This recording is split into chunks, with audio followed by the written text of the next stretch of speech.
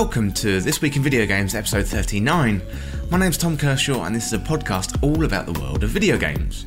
So this week I've been playing Star Wars Jedi Fallen Order and Lamplight City. I was also lucky enough this week to sit down with Francisco Gonzalez from Grundislav Games to talk about Lamplight City. I've also been playing around with some PSVR titles and getting ready for Season of Dawn, which drops in Destiny 2 this coming Tuesday. So it's starting to feel very festive in the This Week in Video Games studio, so let's get to it.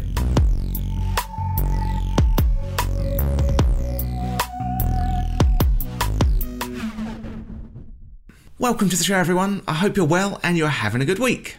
I'm good this week and we're in the full swing of the festive season, and this week I've been up to Glasgow celebrating. So we're in that lull period after the big games have been released, and I'm starting to think about my games of the year and also about the games of the decade. Oh my goodness me, man, that goes fast. I've definitely missed out on some of the top games this year, like Control, Fire Emblem, Three Houses and Astral Chain. And I'm going to be doing some travelling around the Christmas period this year, so my plan is to catch up on some Switch games while I'm on the plane. I haven't managed to fit in Control just yet, which I really want to do. And let me know what you missed in 2019 and what you wish you had time to play. I'm probably going to be filling up January with some of the games I missed, and I still have to get through the remainder of Death Stranding. Next week I'm going to be talking Game of the Year, and I would love to know what your top games are of 2019. And if you want to get in touch with the show, don't forget to sign up on Patreon, where you can get access to the exclusive Discord server, early access and exclusive audio. You can vote on content, and you also get podcast shoutouts as well. So check that out on patreon.com/This Week in Video Games. Right, that is enough waffle from me. Let's get into what I've been playing this week. So this week, I've mainly been playing Star Wars Jedi Fallen Order, and I'll get into that review soon. I'm trying out some new content on YouTube at the moment with Let's Plays, so if you're interested in Star Wars Jedi Fallen Order, but don't have a PC or a PlayStation to play it on, then check out that Let's Play on YouTube and let me know what you think in the comments of the videos.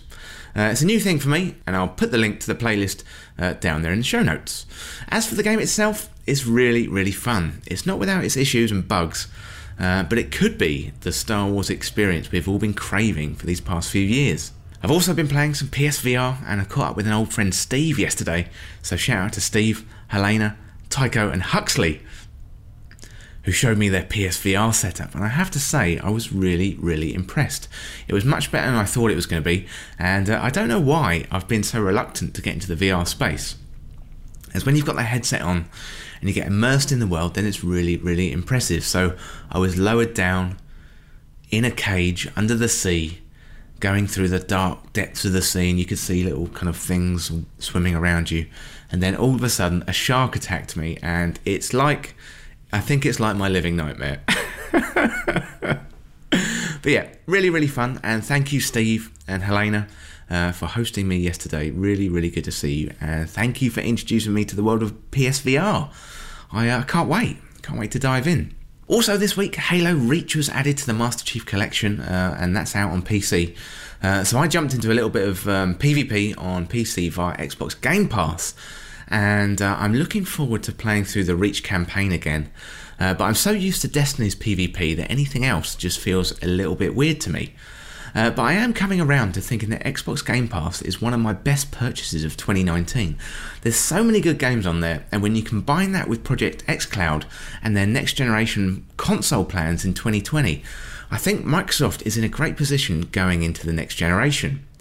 There's some top games on there on Game Pass, and I'm currently paying $3.99 a month for access to these games on the PC beta. I think it might go to $7.99 when the beta ends. However, my games backlog on there includes Ape Out, Lonely Mountain Downhill and Crosscode. Not to mention the big Microsoft releases like Outer Worlds, Halo, Gears of War, etc. So if you haven't checked out Game Pass, I recommend you do so immediately. Finally this week, I've also been playing a little indie title called Peckin' Pixels. So think Stardew Valley and Harvest Moon. It's a cute little management game where you own a chicken farm and you make money by selling the chickens' colourful eggs. You can buy all kinds of different feeds for the chickens, and you can try and get the elusive rainbow and golden chickens as well. It's a whole lot of fun. The pixel art is great, the music is awesome, and the gameplay is really fun too. And the best thing, it's available for free, so you can play it right now. And I'll add the link down in the show notes. It's made by Waving Walrus Games, and it's available through itch.io, so definitely interested to see what this studio is going to be doing next. But yeah, super impressed with this game, really fun, and I'm yet to get that elusive golden chicken, so that is definitely what I'm going to be doing this week. But yeah, once again, I'll put the link to that game down in the show notes so you can check it out. So I've been playing a lot this week, but first up, I'm going to go into a little bit more detail about Star Wars Jedi Fallen Order.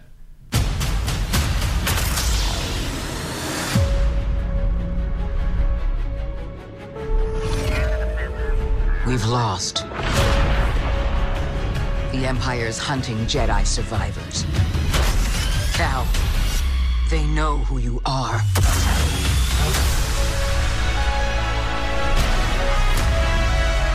I can't change the past. You trespass, Jedi. But I'm done hiding.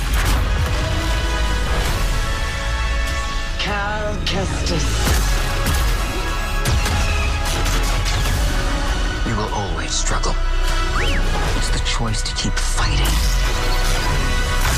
that makes us who we are.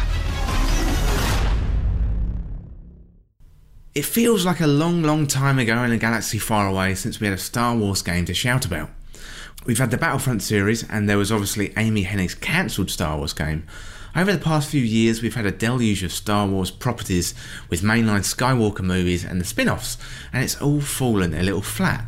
But now we've got Star Wars Jedi Fallen Order that comes out with a lightsaber swinging.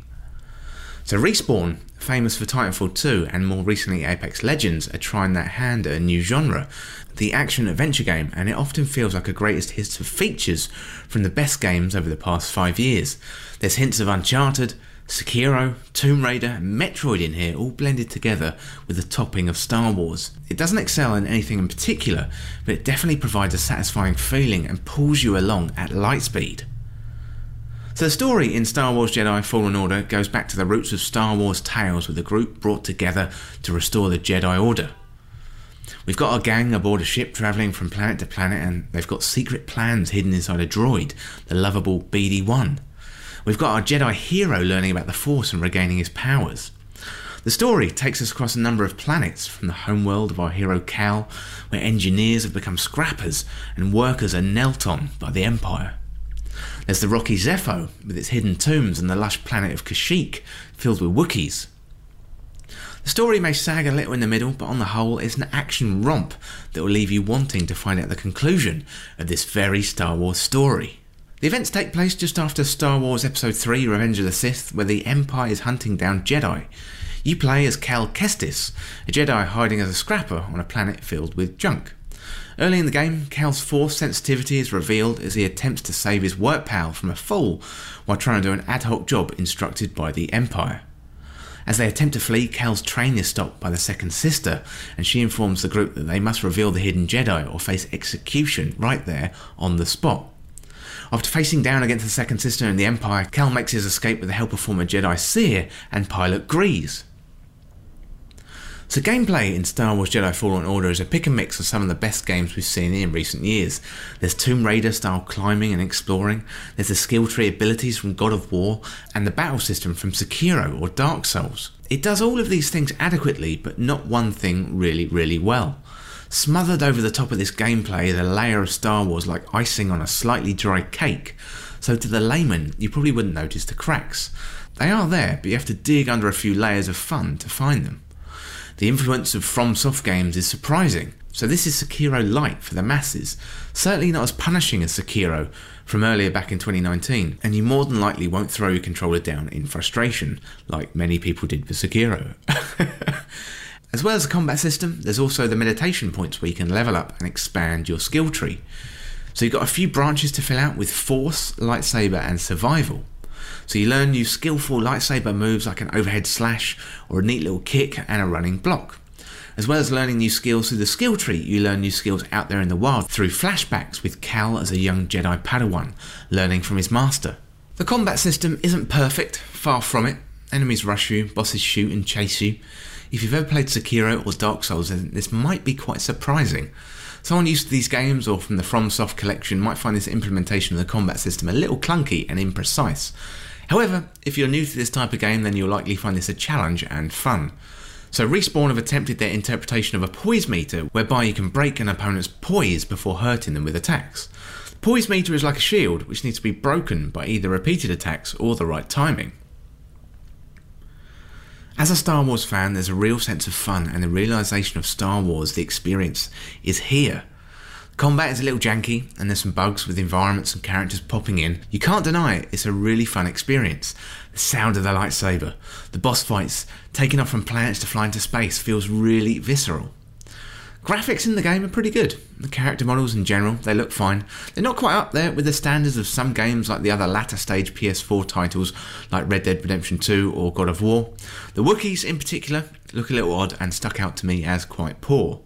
The audio, however, is spot on. As soon as you start up the main campaign, the Empire ships do a flyby, and you hear that familiar screech that is distinctively Star Wars. The score feels like the Star Wars franchise, and all the sound effects from the ships to the characters, the sound effects and the lightsabers add up to an immersive Star Wars experience.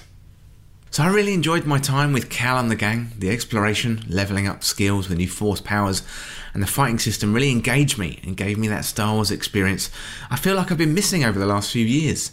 For me, the last two mainline films have been disappointing, but this feels like an adventure through space which you haven't seen from the Star Wars franchise in many years.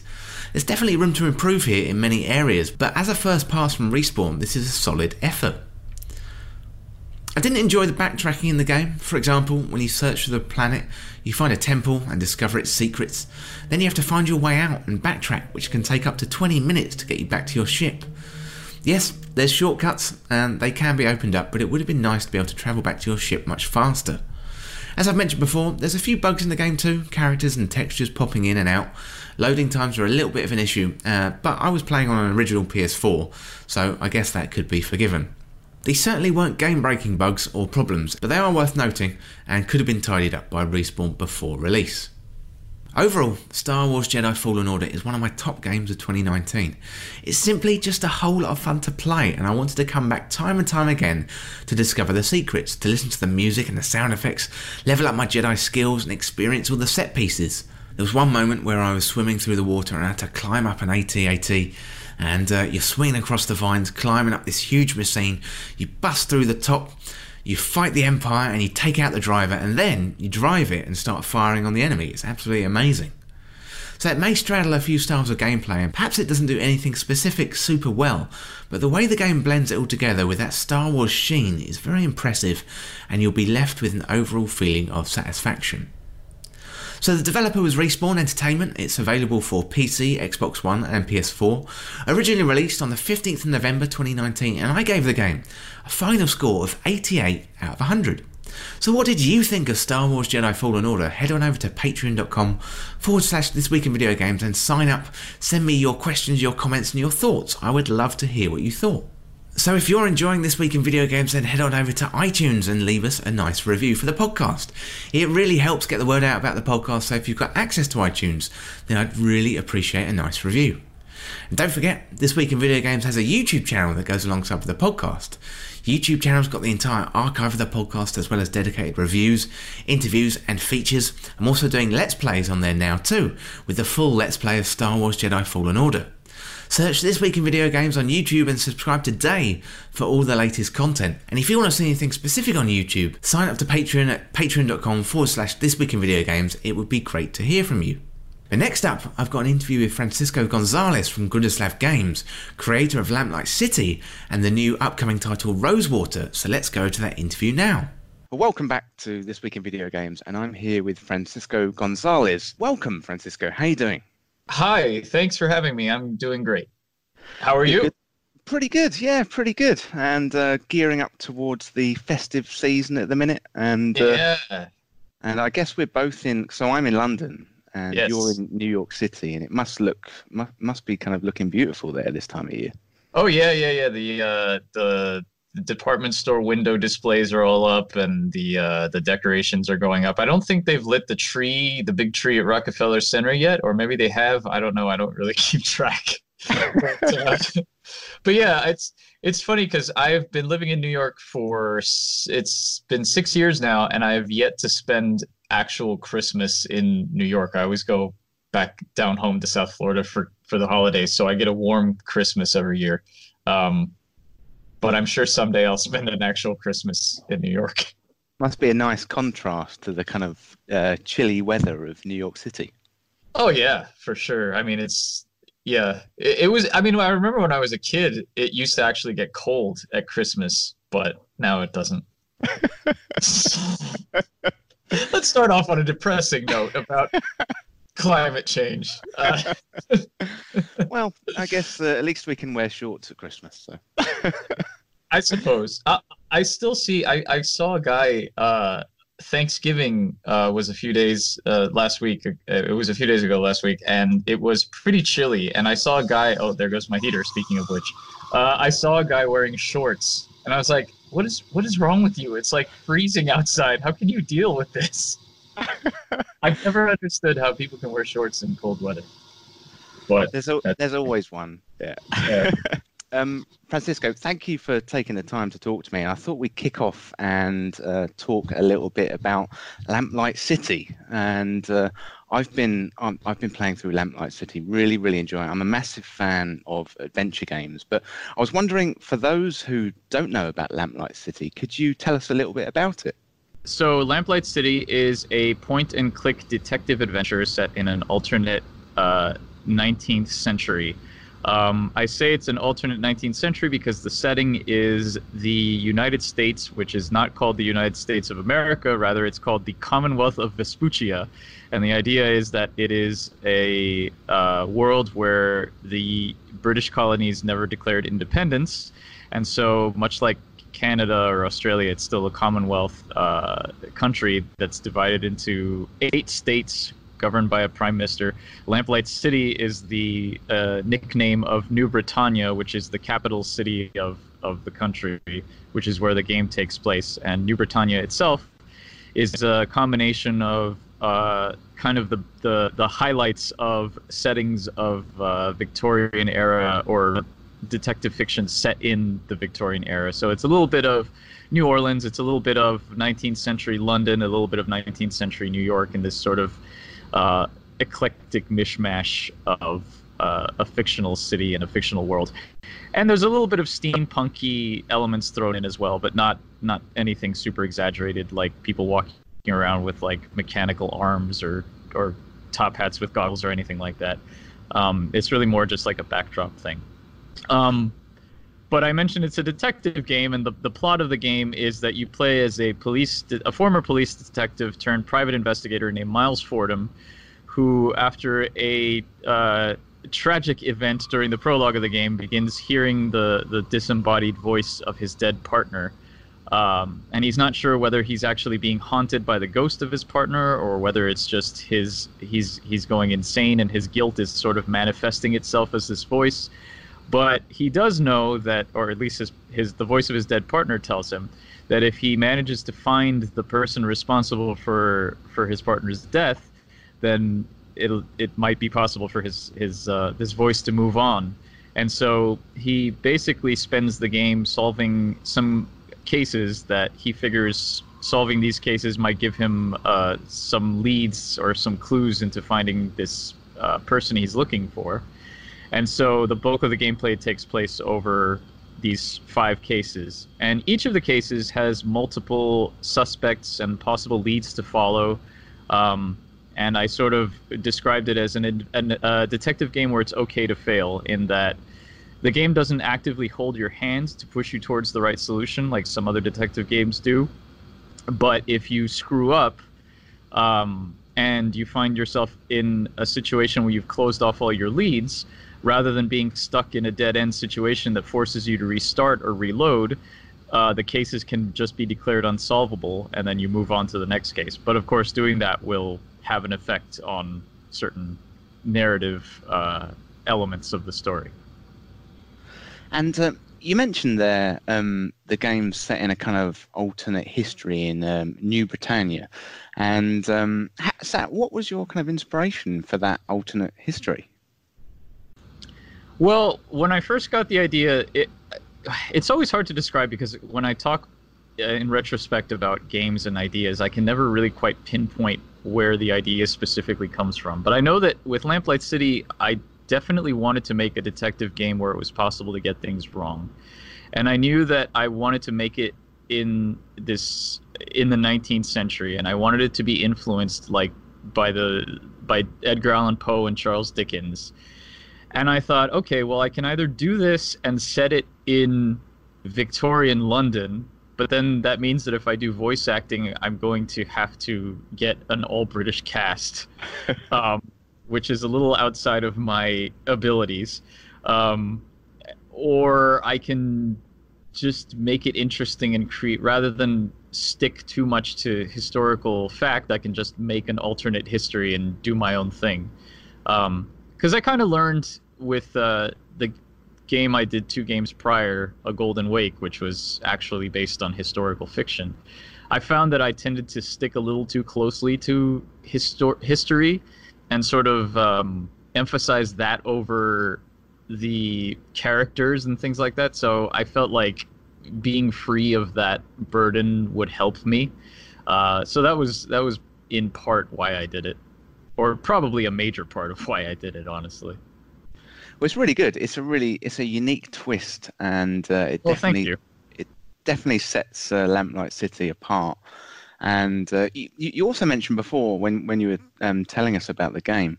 So the main character Miles and his partner Bill, and they've got a quite unique relationship because of the incident that happened. I don't want to spoil it too much, but there is an incident at the beginning of the game. And so could you tell us a bit more about Miles and Bill's relationship?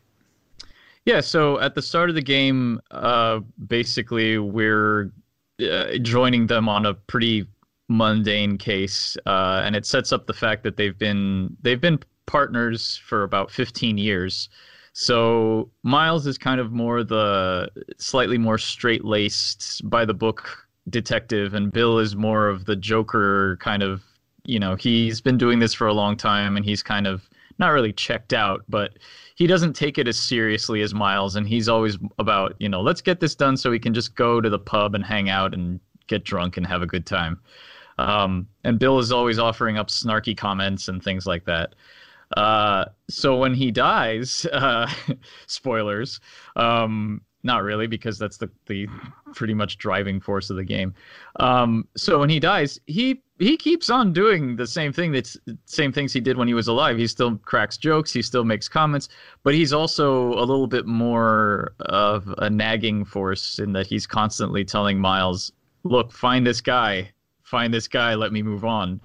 And Miles, of course, starts becoming a little unhinged because he doesn't want to tell anybody that he's hearing this voice, obviously, especially it takes a toll on his marriage and the relationship with his wife, because he worries that if he tells anybody, he's going to just get locked away and not be able to find this guy he's looking for. So his life kind of starts coming apart because he realizes that the only way that he can successfully quiet Bill's constant voice is by taking a sleep medicine. So he's kind of out of it at the beginning of the game, or when we catch up with him after the incident, where it's established that he's hearing Bill's voice. We see that he's pretty much just taking this medicine, and he's kind of in a stupor most of the time, and he sleeps in, and he's still kind of solving cases, but he's not working at 100%. And then throughout the course of the game, that changes, and he finds another way, which I won't spoil for those of you who want to play. And yeah, so it kind of Bill's effects start untangling Miles's life, and he has to. That's sort of another incentive for him to help Bill move on as quickly as possible. I like the way Bill, because when I finished the first case, and I'd actually accused the wrong person in the first case, and Bill sort of sits Miles down and said, "Hey, Miles, we need to talk, and you really need to up your game if you're going to take on more complicated cases." And I really like that. It really shows the character. It shows the heart of the characters, how they. They clearly kind of care about each other, and they're pushing each other forward to do better. So I really love that aspect of the characters. Well, thank you. Yeah, that was interesting because Bill serves as the game's narrator. Because I mean, usually in point and clicks, if you don't have like a narrator like in the old Sierra games, like an omniscient either first or third person, or actually it's usually second person because they're usually like, you do this, you do that. Usually in those games you have either that or you have the main character kind of talking aloud, and it's never really established a lot of the time whether they're talking out loud so that any character in the vicinity can hear them, or whether they're just sort of thinking to themselves and it's just presented as them talking.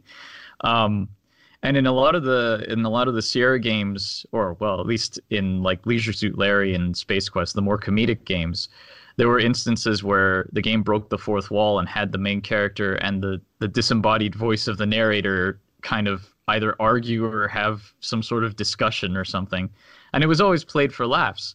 So with Lamplight City, when you look at stuff, Bill is the one that's narrating because it's presumably what Miles is hearing in his head. But then there's occasions where they do have these discussions with each other, but it's not played for laughs. It's played for, oh, wow, Miles is actually talking out loud, and oh my God, what if somebody hears him, you know? So that was a fun little way of subverting that and playing around with that dynamic. And I really like the dialogue kind of in the game where you've got you've got each character kind of on screen and talking. I was really impressed with the character models and how it matches up with the script and things like that. How did you go about doing that? Do you mean the portraits or the? Yeah. So the portraits. I had the brilliant idea to lip sync them because. Oh, here's a cautionary tale. Yeah, so basically, when I was coming up with the game, obviously, I'm a big fan of Gabriel Knight, the Gabriel Knight series by Sierra, and especially the first game, Gabriel Knight: Sins of the Fathers. And I make no illusion of the fact that I completely lifted the aesthetic for Lamplight City from the first Gabriel Knight game. I mean, you have your protagonist with shaggy hair with a long coat, but I mean that also could, you know, he looks like Benedict Cumberbatch's Sherlock. He looks like Neil Gaiman. He has that prototype, just grizzled white guy with moppy hair with a long coat. Which, you know, whatever, that's fine. But as far as like the sort of letterboxing of the backgrounds and the close-up portraits against the black screen, I totally took that from Gabriel Knight because I like how it looked, and also because it's an aesthetic you don't really see very much. So it's not like, you know, it's sort of still, even though it was used in another game, it's at least still somewhat unique. And also in a game where the majority of the gameplay is focused on questioning and interrogating people, I thought that having a close-up of their face would be important because you're obviously talking to them. So having them in a wide shot with sprites, or even just like the character portraits against the backgrounds, wouldn't really make sense because, I don't know, it just felt like it would take away focus from the dialogue. But anyway, so because of that, the previous two games that I had done, A Golden Wake and Shardlight, they had character portraits, but the character portraits weren't animated. In previous games I had done before I got into the commercial dev, I had done animated character portraits, but you know, I hadn't put too much effort into them because they were freeware games. Whatever, we can talk about that later. But I felt that it was important to have the characters' mouths move. And double that, I felt it was important to have them be lip-synced because I had done lip-syncing before, but I had never done lip-syncing in a game of this size. So I kind of underestimated the amount of work that it was going to take.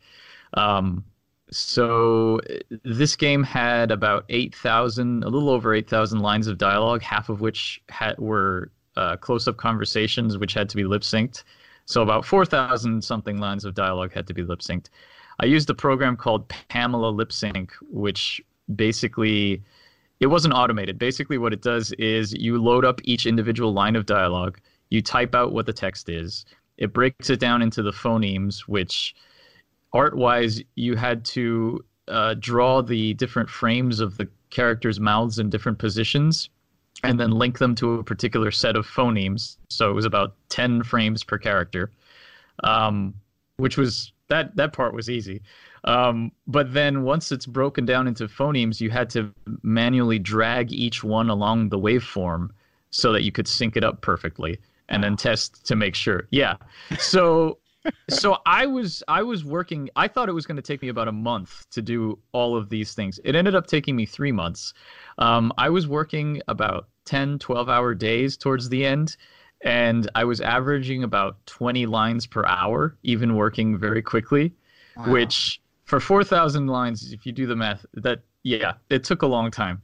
So I was pretty burned out by the end of Lamplight City, and I was like, I am never doing this again. And of course, I'm doing lip syncing in my current game, but I've found a way to automate the process, which is so much easier. But yeah, to answer your original question, that was the process, and I think it adds an element to it. I've had a few people have said, "Oh wow, I really like the lip syncing," which is great. It makes all of that work worth it. Because yeah, it was a lot more work than I anticipated. Yeah, no, I was really impressed by it, and it definitely shows the love and passion you kind of put into the game. So no, I congratulate you on that. It looks fantastic. Well, thank you. I'm very glad you appreciated it. I'm extra glad to hear that it was worth it. And you mentioned also in your description of the game, so you wanted it to be okay to kind of fail a mission and not kind of put any blockers for the players. They don't have to restart. And I wonder if you could tell us a bit about the decision behind that kind of design mechanic. Yeah, so it basically stemmed from playing 2 games. One was L.A. Noire and the other was Sherlock Holmes Crimes and Punishments. And both games are detective games. Both games focus on the investigation and narrowing down the evidence and things like that. In L.A. Noire, it tends to push you towards the right solution no matter what. And Sherlock Holmes Crimes and Punishments, you're allowed to accuse the wrong suspects, but there aren't really any discernible consequences when you do that. And I'm the type of person who, if a game offers you a choice of how to play it, like you can either be you can play the game perfectly, or you can just be a complete jerk or whatever. Generally, when I go through the game the first time, I try and go for the best possible outcome. And then for fun, I'll go back and see what happens if you play it just completely as a jerk.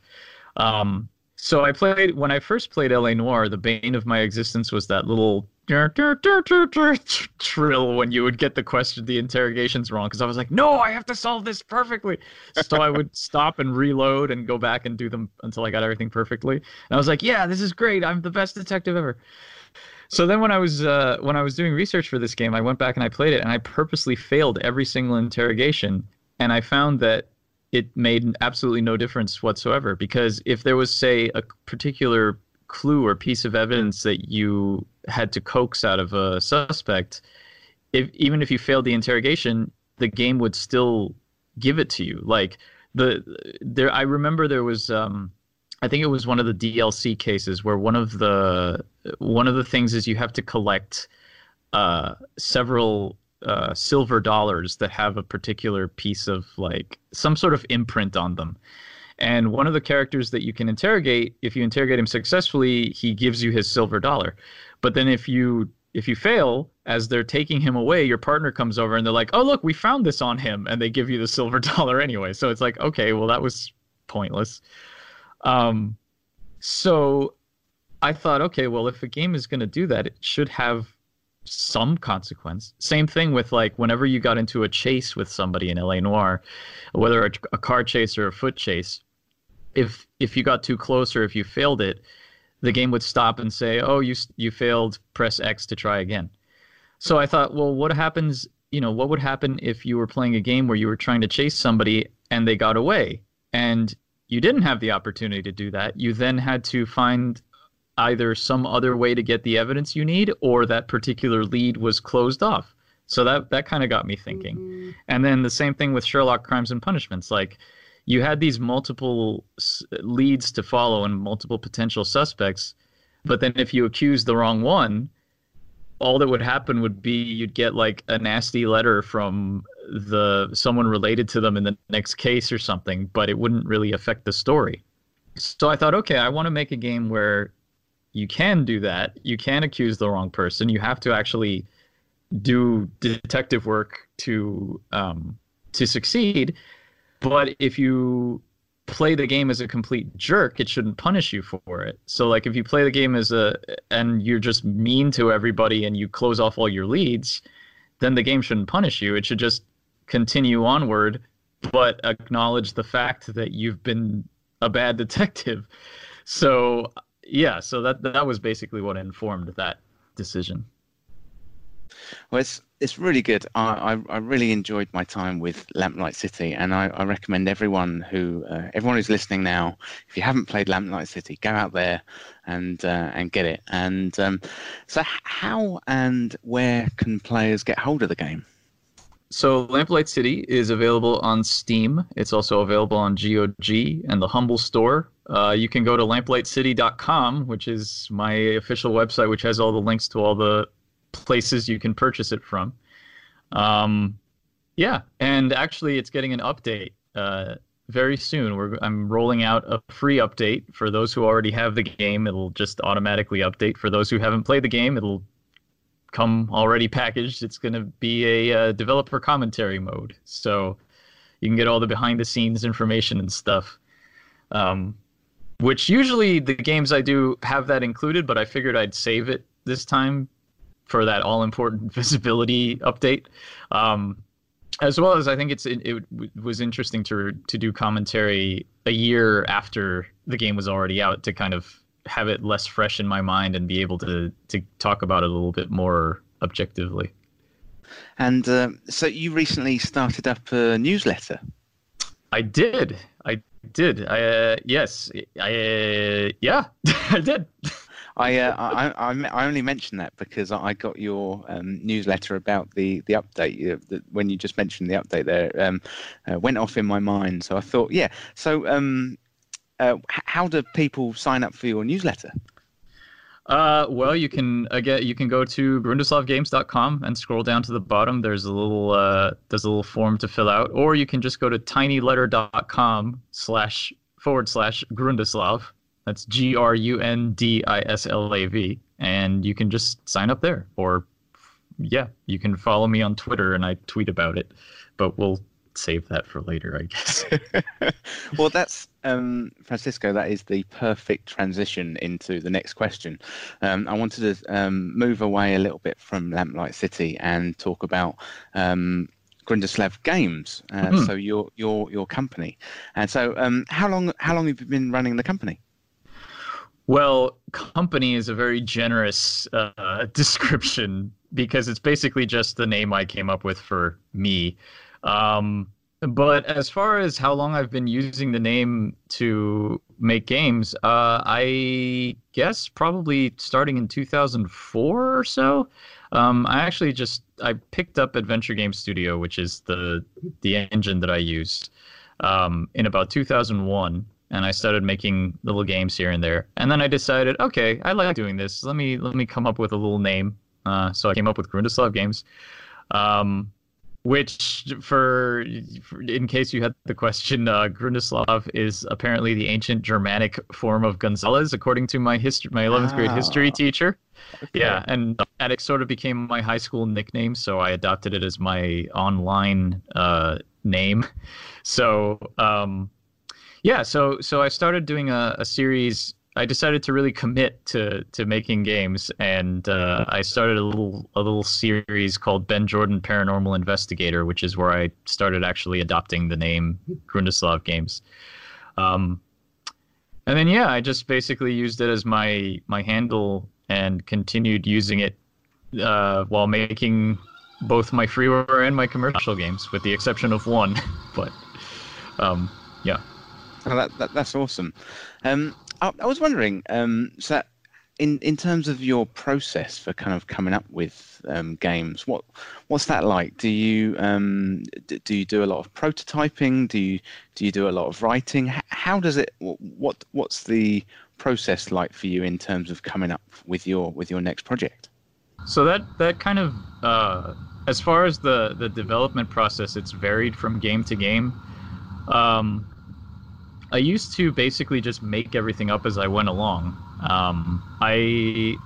about a few games into the Ben Jordan series, I decided that it was important to start actually keeping track of ideas, and so I started making design documents, which I would just open up a blank Word document and start writing down ideas and sort of organizing them and figuring out, what the story beats were going to be and things like that. And ever since then, I have been just trying to develop on paper as much as possible before I start putting the game together, which basically means I'll write down the setting, details about the setting, the characters, what they're all about, like little interesting things about them, a basic outline of what the puzzles are going to be, and what the story is going to be and how it's going to go. And then usually I'll start building the game, because my priority when developing is always to have the game in a fully playable state from start to finish as soon as possible. Usually that means it's just, lots of placeholders, lots of just sketches for backgrounds and old sprites for characters and really terrible placeholder dialogue. But the one thing that's changed, especially for the current project I'm working on, is usually I would write all of my dialogue on the fly in Adventure Game Studio, and then I would go back and tweak it later as necessary. But with Lamplight City, I worked with a narrative consultant and dialogue editor, so she basically edited my script.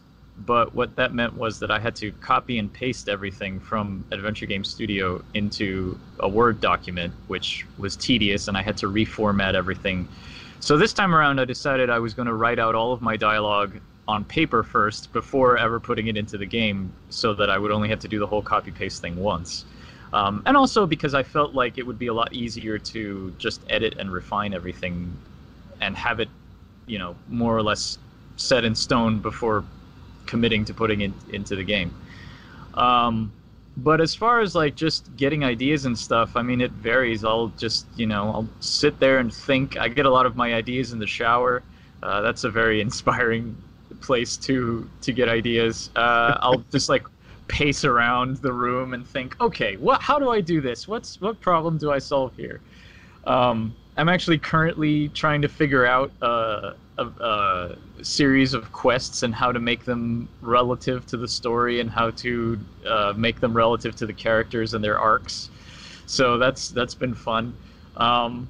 Yeah, and I mean, also, as far as getting ideas for games, I've been very lucky in that, for instance, with the Ben Jordan games, since I knew it was a series, I kind of had a map of how the whole thing was going to go, and I had an idea of what each... I always knew what the next game, or at least the next couple of games, were going to be. And ever since then, I've been just trying to instill the idea in myself of always have one or two projects or potential projects in the pipeline. So thankfully, I've been able to come up with an idea for what I want to do next midway through or close to the end of production for the game I'm currently working on. So like, I came up with the idea for a Golden Wake fairly close to the end of the Ben Jordan series. I came up with the idea for Shardlight while I was still working on a Golden Wake, Lamplight City while I was doing Shardlight, and my current game, Rosewater, came to me pretty early during the development of Lamplight City. And the game I want to do after that, I already know what I want to do. So yeah, I've been lucky so far. And knock on wood, it'll keep being that way, because I dread the day that I have finished a game and I'm like, well, what am I going to do next? I have no idea. And you mentioned the Rosewater, your new project. And are there any details that you can share about that project? Sure, yeah. Rosewater is a Western drama set in the same world as Lamplight City. And I emphasize Western drama because most Western point-and-clicks are comedies in the vein of like Blazing Saddles, more slapsticky stuff. I don't recall if there's been a point-and-click adventure Western that has not been like that. So hopefully it'll be a unique selling point for Rosewater. But anyway, yeah, it's set in the same... it's set a few years after Lamplight City. It's not a direct sequel. It's more of a sidequel, because you play as Harley Legere, who is Bill's sister. And so it's an adventure story about Harley coming to the town of Rosewater and getting involved in this treasure hunt with this ragtag posse of characters. And it's basically a point A to B story, and stuff happens along the way, and twists and turns and hijinks ensue and all of that stuff. And I understand you've been doing some dev streams recently. Yeah. So part of the hype building machine, and also because I like to get feedback from the fans and the public and stuff. Yeah, I've been doing a few streams on Twitch where I've just done mostly art so far, mostly art and animation. Towards the end of I did some for Lamplight City as well. Towards the end, I was also doing some of the voiceover editing on live stream. But I've been doing those. Twitch TV /Grundislav if you're interested in checking those out. But yeah, I find that it's a fun way to connect with fans, and also for my own personal selfish reasons, streaming is good because if I know that people are watching, it means I'm less likely to get distracted and check social media, and so I can stay focused on my work. So it has multiple purposes. It's a really good way of kind of building the relationship with your audience, and you're kind of showing you're working and getting, like you say, getting feedback early. And it's one of the I know streaming's been around for a good part of a decade now, but it's one of the innovations in the industry that's kind of really revolutionized things over the last kind of the last 10 years or so. And so it can be used in terms of developing a relationship with the audience and marketing, but also it must be really exciting when you put your game out there and you see people playing it on Twitch or Mixer or YouTube Gaming and stuff like that. Yeah, it is. It is and it isn't, because it's always terrifying to watch people play your game, because you're always paranoid that even as much testing as you do, someone might discover some horrible bug or something. I generally like to stop in when people are streaming and say hi and stuff. But it's definitely a thing, and it's definitely something that you have to keep in mind. That was partly also why Lamplight City has the whole multiple solution thing, because admittedly streamers don't necessarily, especially for indie adventure games, I don't think they really have a huge effect on sales or popularity or anything like that. But I feel like if you make a linear game where if someone streams it and the audience sees the whole thing, then they might not have much incentive to go and buy it and play it themselves. Whereas if you have a game with multiple paths or things, multiple solutions, things you might not see necessarily on one playthrough, then it might give a little bit more incentive for people who watch them on streams to go and play the game themselves. And talking about kind of innovations in industry like streaming, what's the kind of biggest change that you've seen in the industry related to an independent kind of games publisher like yourself? I think it's just the oversaturation of the market. Unfortunately, that's the one big. There's just so many games out there, and it's so hard to get noticed now. Even with an established audience, it's still tough to get that attention. I read an article the other day that just was funny, but also made me sad. That was something like, here's why you should never publish your indie game. And it was just like a month-by-month breakdown of why it was such a terrible month to publish it. And it was basically every month is terrible. So, I mean, it was written tongue-in-cheek, and it was kind of like, this is what you should be aware of and why it's going to be extra tough, but whatever. So, yeah, I think that's for the worst of it, the biggest change I've noticed. And we've got an interesting time coming up over the next 12 months. We've got the new kind of generation of consoles coming out, and we've got streaming services kind of seem to have cut through this year, and whenever I speak to game developers, I always ask them about what they think about streaming services and what effect that they think that's going to have on the industry. So with things like Google Stadia and Apple Arcade, what's your opinion of the kind of streaming service future for video games? I'm still a little bit skeptical, honestly. I was at GDC this year when they had the big Stadia reveal, and it didn't really seem like it was met with much enthusiasm. And I don't know whether that's because people thought, oh, this is going to not be good for us, or if it was just because nobody really cared. And it seems like in the subsequent months, I don't know, it feels like even Stadia is having trouble with latency issues, and if Google, who has like the most powerful servers, can't get a decent connection, how is that going to be for Joe Public with, their not great connection?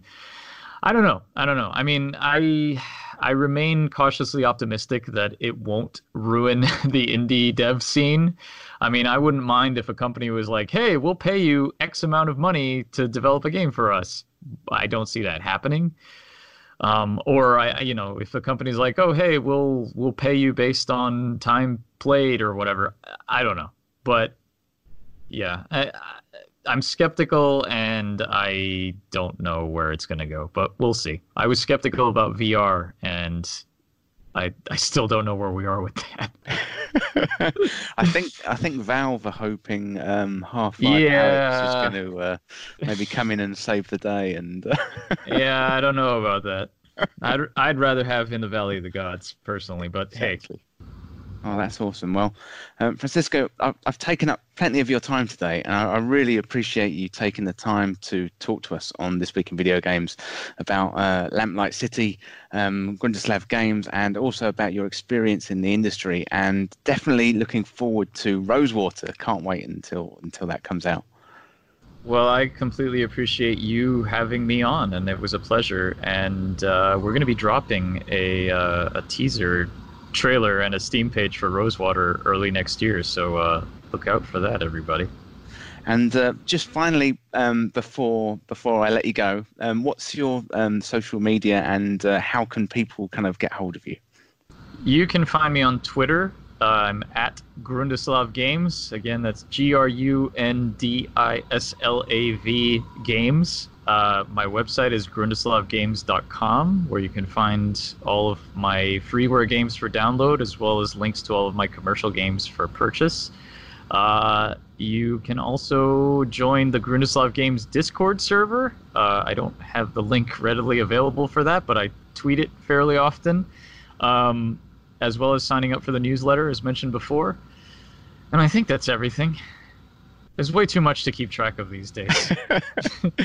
It's so complicated these days. It really is. You really have to hustle yourself and hire a social media manager. It's crazy.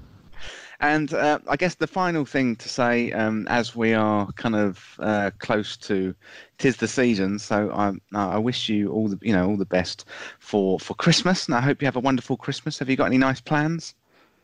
Likewise, I basically going down to Florida to sweat and to see my family. And how about New Year's? I guess we were just saying before there. It's the end of the decade. So do you head back to New York for New Year's? Yeah, I'll be here for New Year's. I'm not doing the Times Square thing because I've never done that, and I never plan to do that because that just seems crazy to me. So I'll probably just might have a little get together here at my little basement dev dungeon, or yeah.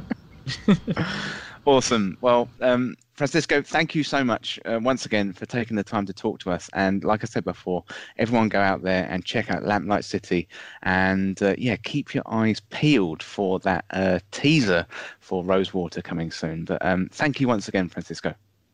And thank you, Tom. Well, that was me there talking to Francisco Gonzalez from Grundislav Games, and thank you, Francisco. It was an absolute pleasure to talk to you, and some great insight there in the gaming industry, what it takes to make a game, and really looking forward to the new title, Rosewaters. Make sure you keep your eyes peeled for that teaser trailer dropping early in 2020. So thank you once again, Francisco. Fantastic to talk to you. So next up is my review of Lamplight City. This is the killer's 5th victim, and there isn't a single lead. So you want me to investigate? You hear the voices of the spirits as well, Mr. Fordham. I don't hear the voices of all spirits. Just one. What do you know about Madame Dupre's supposed You know death? anything about the murder that took place outside the Have you heard of the Justice killing? Why have you been passing on classified police information to Mr. Fordham? Because he's the best detective you ever had on the force, and you know it. Dumas, open this door right now. Why would I kidnap my own son? I'm innocent, Mr. Fordham. You have to believe Why me. is he called the Justice Killer? The man don't care about the dead. He just wants to make as much money as he can. I guess we all have our dog secrets.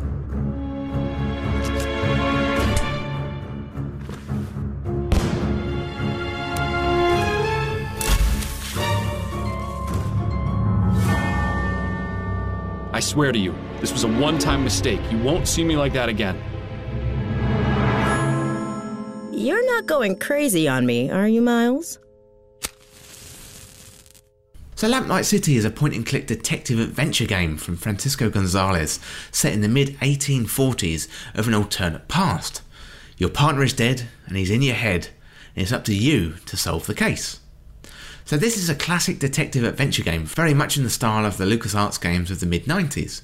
The art style, the gameplay, and the music are familiar and comforting. The objective of the game is to deduce whodunit across a number of cases. However, there's a twist here in Lamplight City that you can accuse the wrong person, and this can have consequences down the line for the outcomes in the game. As such, you can play the game on the straight and narrow, good cop style, or you can choose an alternative route, and you can get a little bit stupid and see how you get on. Lamplight City is set in an alternative past in New Britannia, set in a version of the 1840s. Steam technology is a major technological leap of the era, and a new technology called Aether City is up and coming, but many residents of New Britannia are sceptical and stick to traditional methods. So the game starts out with Miles Fordham and Bill Ledger, detectives with the New Britannia Police Department. You play as Miles, and together with Bill, you're investigating a seemingly normal case at a local flower shop. There's been a break-in, and the owner is suspicious of how and why someone is breaking in, stealing lilies and leaving money behind. Miles and Bill wait out in the shop for the thief to come back, and Bill chases the robber onto the roof. Bill gets caught by the thief and is held at gunpoint and urges Miles to save him. Miles tries to talk him down but ends up shooting Bill while trying to save Bill, and he falls from the roof to the pavement below. So we cut to 3 months later to see a dishevelled Miles getting out of bed. He's been fired from the police department, and Bill is still hanging around as a voice in Miles's head. Your objective becomes clear. You've got to solve the mystery to who was breaking into the forest all that time and on the roof that night, which led to Bill's untimely demise. Poor old Miles though, he's really stressed. He's got Bill hanging around, constantly nagging him to solve the mystery. It's keeping him up at night, and the voices can only be quietened by a combination of booze and sleeping pills. And this is also putting a strain on Miles's marriage, further adding to the daily stress. Although Miles has been officially given leave from his role at the Force, he's got some friends there who drip feeding him some cases off the books, and that keeps Miles busy and slowly works his way towards his ultimate goal of solving the murder of his partner and friend Bill. The writing in the game is really good, with Bill offering up quips and commentary aplenty to Miles as he goes about trying to solve the cases. The dialogue is progressive and critical of homophobia and racism that is still apparent in the era. The gameplay in Lamplight City is similar to other point-and-click adventure games where you have to navigate around space, click on the items, pick up clues, and you'll use those later to solve puzzles.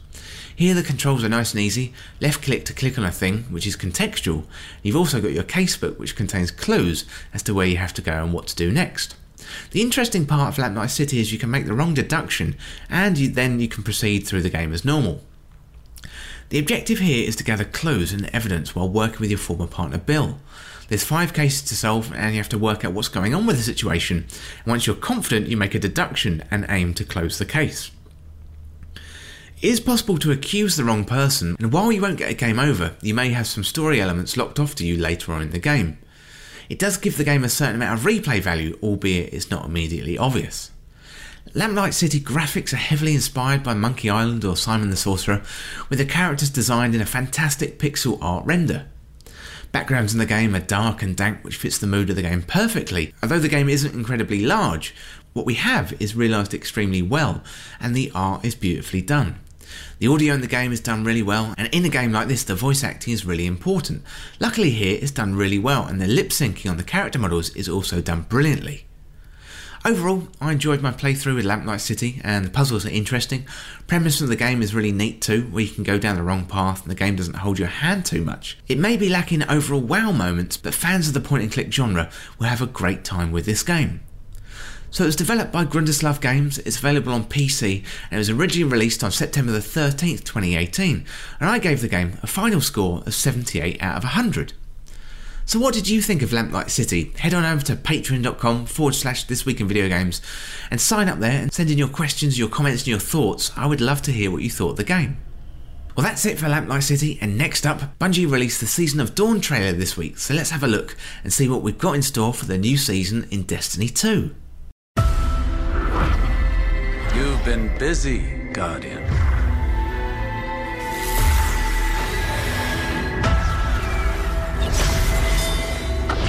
When you slew the Undying Mind, you changed the course of history. Now time is broken on Mercury, fractured by the Legion. They intend to write a new history, a new ending to the Red War. If you're willing to help, you'll need to walk the corridors of time. And you'll need my sundial to do it. I built it so that an ally of mine could cheat death. I failed to help him, and his death remains my greatest regret.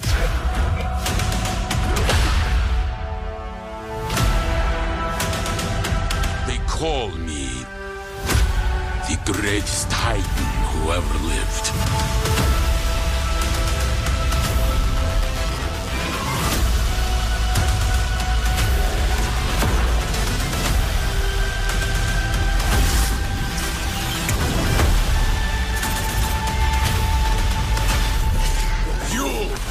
Like a caged animal.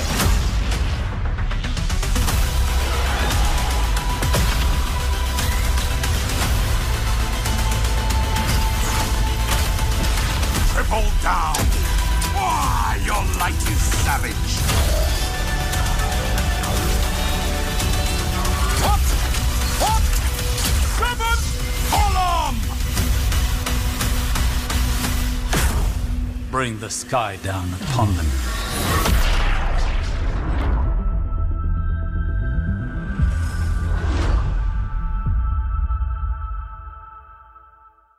So the seasons are changing in Destiny 2, and the Season of Dawn is only days away. So we've got a different seasonal model in Year 3 of Destiny 2, and the story is ever evolving and the world is changing as the seasons progress. So Season of Dawn sees the return of our time-travelling warlock Osiris, a new 6-person activity, new weapons and armour, and other incentives to keep us playing. So the Season of Undying is coming to an end, and we've been battling the Undying Mind for a few weeks now. Over the course of the first season in Destiny 2 Shadowkeep, we've been kept busy with the Vex, in the raid and in the form of the Vex Offensive. So Ikora, she was busy building a portal which teleported in the Undying Mind. However, since we've been killing the Undying Mind, Osiris senses danger and he's emerged from the Infinite Forest to help us to save a long-lost Titan friend in Saint 14. So it looks like we're going to get some new story content and cutscenes, however, how that's going to be delivered to us is unclear as yet. So Season of Dawn's content is bound to be smaller than the Season of Undying, as the previous season was also tied into the Shadowkeep content drop. Now we've killed the Undying Mind over thousands of timelines, time is now broken on Mercury, and the Cabal Scion Flayers are looking to exploit these issues and undo the victory against the Red Legion from the original Destiny 2 campaign. A specific event has been called out on the roadmap called Save a Legend, which drops on the 17th of December. Osiris is going to try and turn back time and save his former friend Saint 14, and Saint's been a legend in the game since the beginning, with the helm of Saint 14 in the game since the original Destiny 1 days. There's also a paradox in the game lore related to Saint 14, and that reads, "A tale that's different from the rest, the thread unfurls against the clocks. The one the speaker loved the best must have a perfect paradox. I never found Osiris, but I've killed enough Vex to end a war, and they, in turn, struck a fatal blow. They completed a mind with the sole function to drain the light from me. It worked very well. Don't worry, not that you worry too much. It took them centuries to build, key to the unique frequency of my light, and I sit atop its shattered husk. I mourn that I'll never be able to reach the heights that you have. To me, you represent everything a Guardian can become. Yours is a thriving city, so different from mine. My whole 14th life I fought to make my city yours. I never finished. All I have is this weapon. The Cryptarchs say you crafted it yourself, built it out of scraps and light and sheer will inside the infinite forge. I'll make sure it finds its way back to you. And when you gave it to me, I swore I'd make it my duty to follow your example. I'm still trying. Saint 14. So this lore was introduced during Curse of Osiris expansion back in year 1 of Destiny 2 and relates to the perfect paradox shotgun. It's likely that in this expansion we'll interact with Saint 14 and give him the gun, only for him to die once again somehow.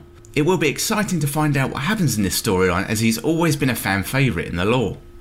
Osiris has built his sundial, which is the basis for the 6-person activity this season. This match-made activity looks really similar to the Menagerie, so you can travel across timelines in Mercury to the past, present and future and battle against the Cabal. It'll be interesting to see if this has the variety of the Menagerie, or it'll be more like the Vex Offensive, but we're hoping for more like the Menagerie. The Menagerie was the best version of this activity we've seen, closely followed I think by Escalation Protocol. The Vex Offensive fell flat and wasn't varied enough, so hopefully Bungie will have learnt from this and had time to develop something that keeps players coming back time and time again. So over the course of the season, it looks like there's going to be variety added to the Sundial. We've got different bosses like Oslect, the Sky Piercer, Tazarok, the Sun Eater, and Inatam, Oblivion's Triune, and they're going to be added as bosses throughout the season, and they all look like formidable Scion Flayers. There's also Legends Sundial mode, presumably a hard mode, coming early in the new year 2020. And as with previous activities like this, we're going to get to choose which weapons to earn by completing time-lost weapon frames. So there's going to be new weapons, armour and ornaments on offer. We've got seasonal armour to chase, as well as new Saint 14 ornaments to covet. So last season I managed to pick up the seasonal ornaments week by week with Bright Dust, so you don't have to go in there necessarily and purchase stuff with silver. There's also 2 new exotic quests on offer, with Devil's Ruin on the 7th of January and Bastion on the 28th of January as well. We're also getting a new artefact, the Lantern of Osiris, to progressively unlock new mods for our armour, and it looks like this season there's going to be a focus on long range weapon play. PvP is being thrown a few meagre bones, with Elimination mode returning. We've got Rusted Lands coming back from original Destiny, and this one has always been a fan favourite, and Iron Banner is returning on Christmas Eve. Some had been hoping for Trials' return, but with so many issues in the game right now, the community kind of flips back and forward from wanting Trials and not. Back in the summer, Bungie did say that Season 10 would be the season where PvP would come into focus, so it'd be interesting to see this season if any more foundations are laid for the future, and perhaps the return of Trials of Osiris.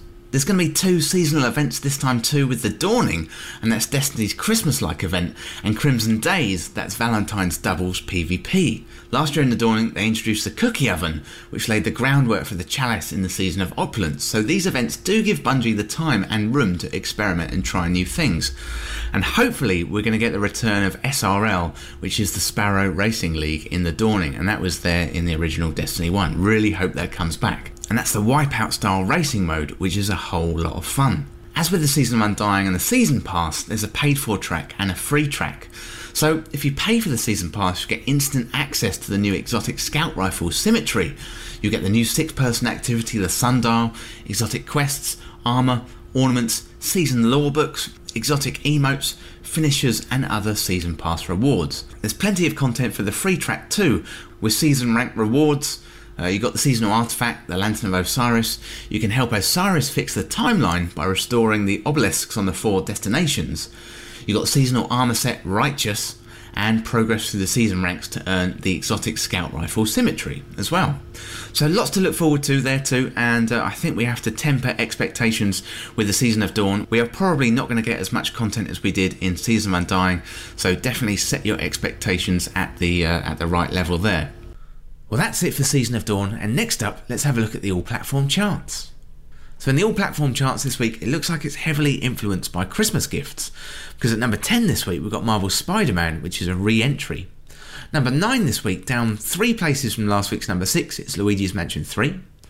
Number 8 this week, it's Pokemon Shield, and that's down 3 places from last week's number 5.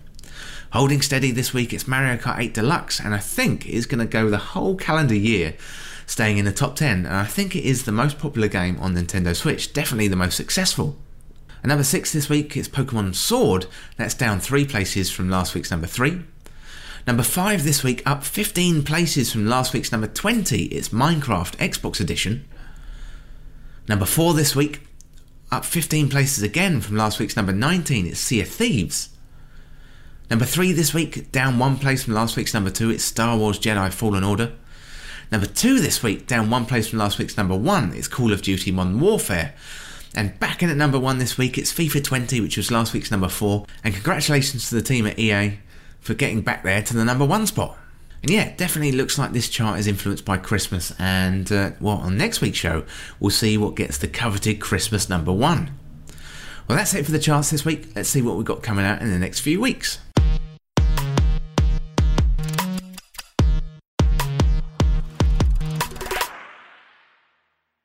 So we're winding down now in the game release schedule, and we've got a few games coming out in the next few weeks. So we've got Ashen coming out on December the 9th. That's coming out on PlayStation 4 and Nintendo Switch.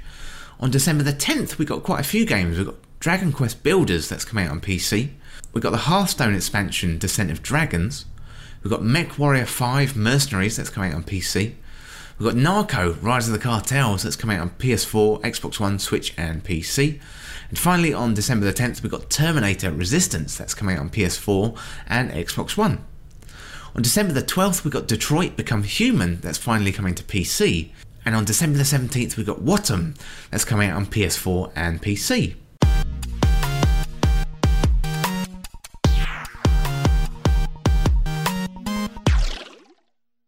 Well, that's it for this week's episode, and if you want to get involved in the show, contact me through Patreon at patreon.com/thisweekinvideogames, or check out the latest on the website. Send in your questions, your comments and your video game stories. I'm always interested in hearing from you. I'm also available on Twitter, Facebook, YouTube and Instagram, so search This Week in Video Games on your favourite platform and join in that conversation. Well, thank you once again for hanging out with me and chatting about video games. I hope you've had a good week. I'll talk to you in a few weeks' time, but for now, I will see you soon.